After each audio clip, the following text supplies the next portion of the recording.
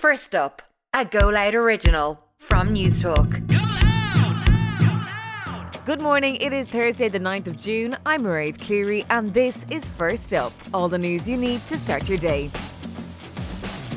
On this morning's edition, mortgage repayments are set to rise for those on variable or tracker rates under a new European Central Bank plan.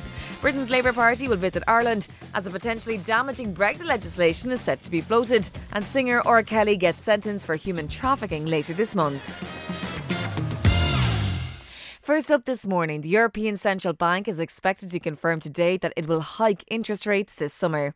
Its governing council is meeting in Amsterdam, where it's likely to agree to significant changes in monetary policy and an end to its bond buying programme. ECB President Christine Lagarde is also expected to confirm that the bank will implement a series of interest rate rises.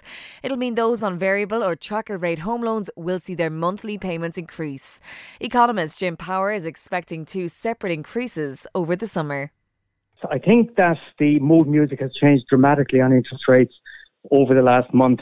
Inflation in the Eurozone is running at 8.1% in May and has been consistently above the ECB's target of 2% now for some time. So it's clear that the European Central Bank is going to increase rates in July. I suspect it's going to be 0.25%.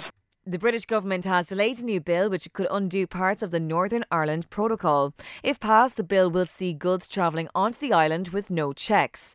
It comes as the leader of the British Labour Party meets at Taoiseach in Dublin today. Keir Starmer will also meet with the Labour Party leader Ivana Bacik, as well as the Minister for Finance Paschal Donohoe and the Foreign Affairs Minister Simon Coveney.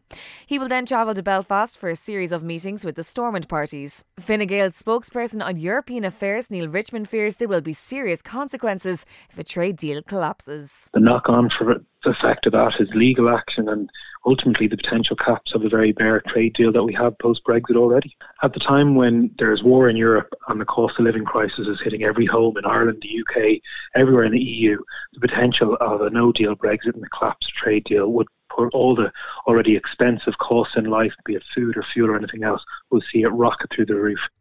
US prosecutors say R. Kelly should spend at least 25 years in prison for abusing women and girls. The R&B singer was found guilty in his sex trafficking trial last year. Court filings say the 55-year-old shown a callous disregard for his victims during decades of crime. He'll be sentenced later this month. And the English went to town last week celebrating their Queen, and one village went that little bit further. To celebrate the Jubilee, a Hertfordshire village made 104 life-size Queen scarecrows to mark the occasion. Some locals put their own twist on the theme though, giving nods to other royals like Queen star Freddie Mercury and Star Wars' Princess Leia. And that is First Up for Thursday the 9th of June. I'm Mairead Cleary. Please start your day with us here again tomorrow.